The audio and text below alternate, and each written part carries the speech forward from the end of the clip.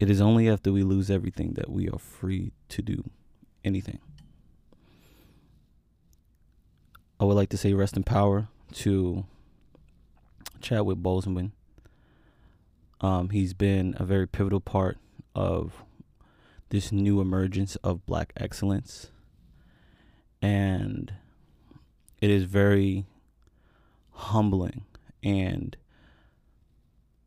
I am extremely grateful to be able to say that I shared a time and a moment and being able to watch him transition from little known actor to one of the most iconic figures in the Black community, to transitioning to his ultimate place in the universe. So again, I would like to say rest in power to Chadwick Boseman. Good morning, good afternoon, good evening. I am Quincy Valentine, and welcome to the Valentine Experience. I truly appreciate you guys coming back for my 16th installment. It has been a roller coaster ride. It's interesting. This title of this episode is time, and understanding the significance of time, and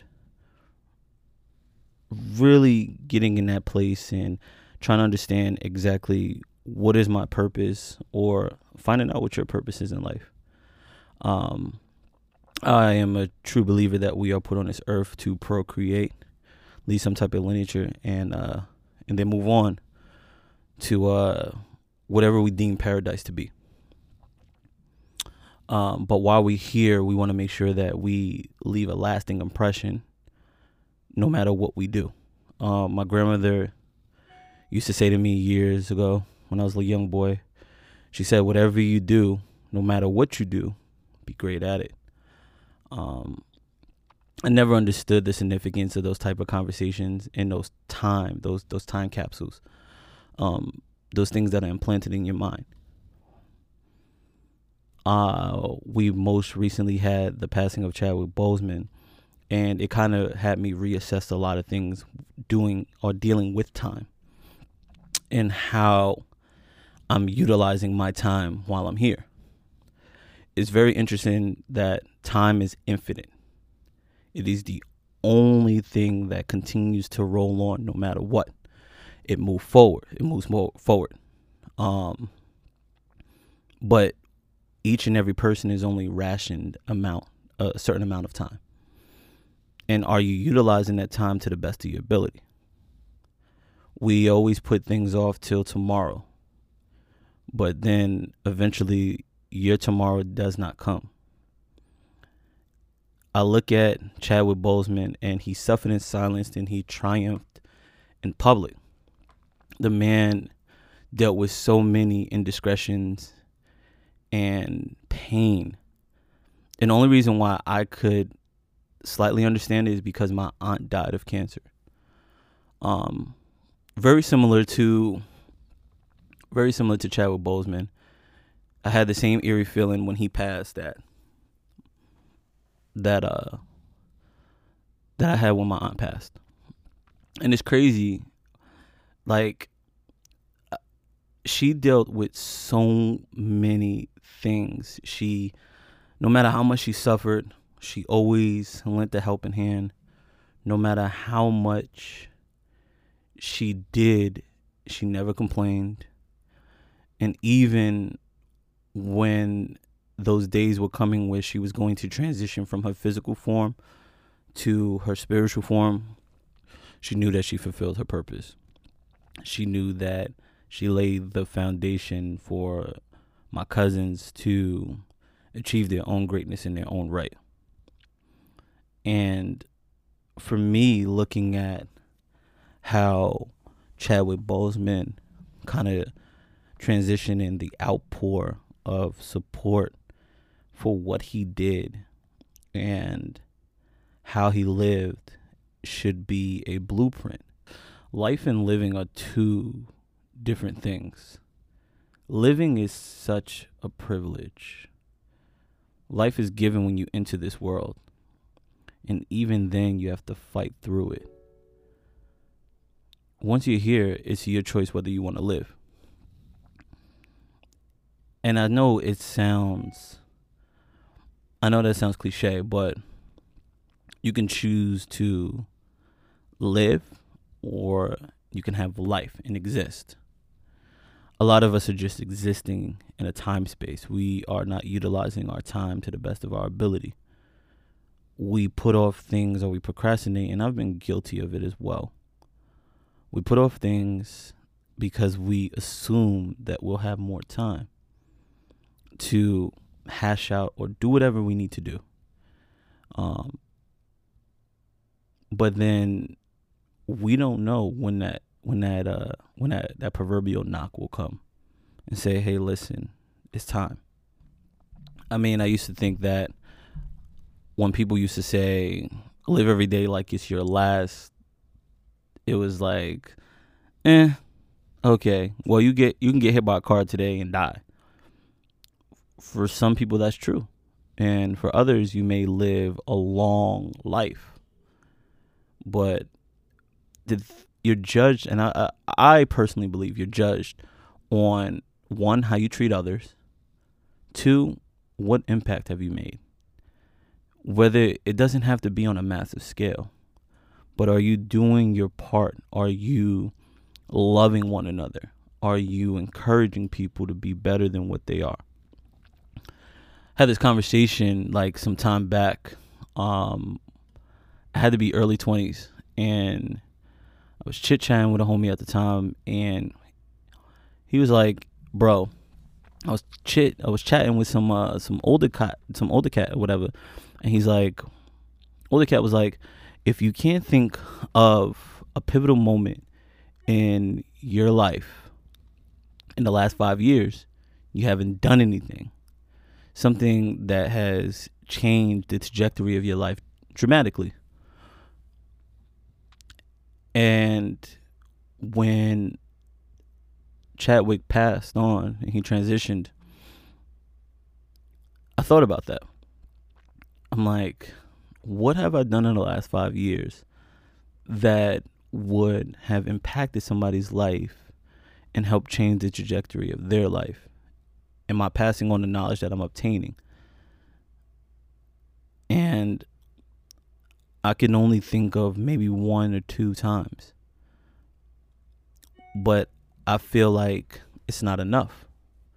I feel with knowledge, it is your due diligence to pass it on and to help grow the next generation. It is not for us to withhold knowledge from one another, especially in a time like this where being a black man or being a black woman, I think that when you have people that are obtaining all this knowledge about life and how to progress, we shouldn't charge them to better their life. We should willingly give it free. We pay it forward. Because you never know when you're down on your luck and you need that extra help. It's crazy that now that I'm getting older in age and I'm seeing people transition into the second tier of their life, I wonder what it would be like when I pass on. Am I giving that time, that energy to the people that I love the most? Or am I making excuses why I can't love them the way they need to be loved? Or am I making excuses for the time that I'm not giving my child? Am I making excuses for the energy that I put forward as far as my work and my career aspirations? Am I doing what I need to do? Am I utilizing every resource that I have to make sure that I wake up tomorrow a better version of myself? And I'm not dealing with any internal, I'm not dealing with the physical strain of cancer and anything like that. But yet and still I find ways to make excuses or procrastinate on why I can't do something. You know, I made a lifestyle change to not eat meat. And this is probably the third time that I've made that change. But the crazy thing about making this change was, well, I want to live longer. I want more time. But if I'm not utilizing the time that I'm getting now, why do I need more time? I think that when I think about school and how we look at time, and when you have missed assignments and you didn't put the effort the first time, and you say to the teacher, well, I need more time, and then you still put a lackluster effort into it, and then give your report and you still fail, or you get a terrible grade. You didn't utilize the time that you had. You didn't utilize the resources. As much as we don't want to believe it, there is your intro, right, to life. You have those adolescent years. Then what I would call your middle or your meat, right? Because I look at it as two buns, and you have your substance in the middle. And then you have your bottom bun, right? Or your top bun, however you decide to put your sandwich together, right? And all those things, all those extra things that you have to pay for, your tomatoes, your lettuce, your cheese, you start off as the meat. And you add the lettuce, right? Some substance, right? You add your seasoning, your cheese, right? Your pickles, your onions. You get it dressed up to be the best version that it can be, so it can be ingested, right? So it can be more flavorful. It have purpose. It has nourishment. It has different intricate moving parts that make that sandwich what it is. That's how I view my life. You know, for a very long time, I was just the meat without the bun. And slowly but surely, I got the bun, right? But now I'm putting all those extra condiments on it that is essentially dressing it up for better nourishment. And then I pass off that to someone else and show them how to put it together. The best thing you can possibly do, and I'm a strong believer of this, because even at work, what I tell my representatives is either I can do the job or I could teach you how to do the job, make you more proficient than I am at said task. So when I remove myself from said situation, it still runs as if I was standing right here. For me, we spend so much time discrediting, hating one another, instead of uplifting and pushing each other towards our specific goals. But for me, that stops now. I no longer want to be a part of the problem. I want to be a part of the solution. I think that I've personally done a disservice by pulling and withholding. The knowledge that I've obtained is not my own. Regardless of how I obtained it, whether I paid for the education, whether I went through trials and tribulations and I've obtained the information, whether I just picked up a book and read it, it is part of my due diligence to pass off that information and make sure that the next person grows and their soil is fertilized so that they can be the best that they possibly can be.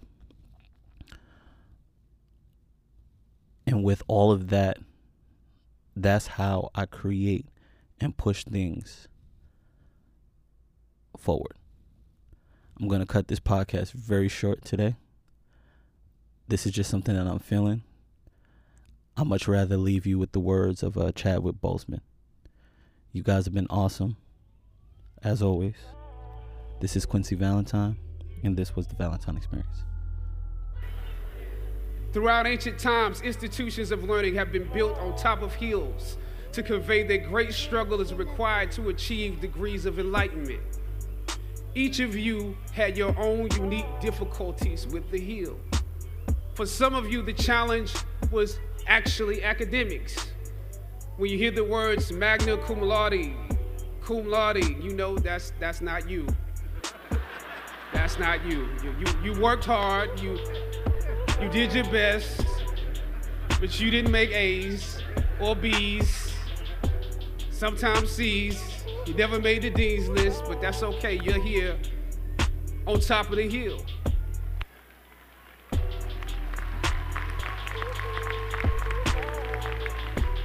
And I want to say something to that. You know, sometimes your grades don't give a real indication of what your greatness might be. So it really is okay. For others, it was financial. You and your family struggled to make ends meet every semester of your matriculation. You had to stand in one line to get to another line, to get to another line for somebody that might help you. You had to work an extra job or two, but you're here. For a lot of you, not all, but a lot of you, your hardest struggle was social. Some of you never fit in. You were never as cool and as popular as you wanted to be, and it bothers you. So your social struggles here became psychological. Even though you made it up the hill, you carried the baggage of rejection with you, but you're here. Or some of you went through something traumatic. You made it to the top of the hill, but not without scars and bruises. Some of you fit in too much. You were on the yard rapping on your frat block when you were supposed to be in class. Or you got caught up in the DC party life. I know how that is. I mean, we're right here in the midst of the city. Sometimes you forgot you were in school. You probably could have graduated with honors, but instead you are getting an oh yeah degree today. Oh yeah, I have class. Oh yeah, I have that paper due. Oh yeah, I have a final. You were literally too cool for school. You waited until the last minute to do your best work, and it's a wonder that you made it up the hill at all because you carried the baggage of too much acceptance. Most of you graduating here today struggled against one or more of the impediments or obstacles I mentioned in order to reach this hilltop. When completing a long climb, one first experiences dizziness, disorientation, and shortness of breath due to the high altitude. But once you become accustomed to the climb, your mind opens up to the tranquility of the triumph.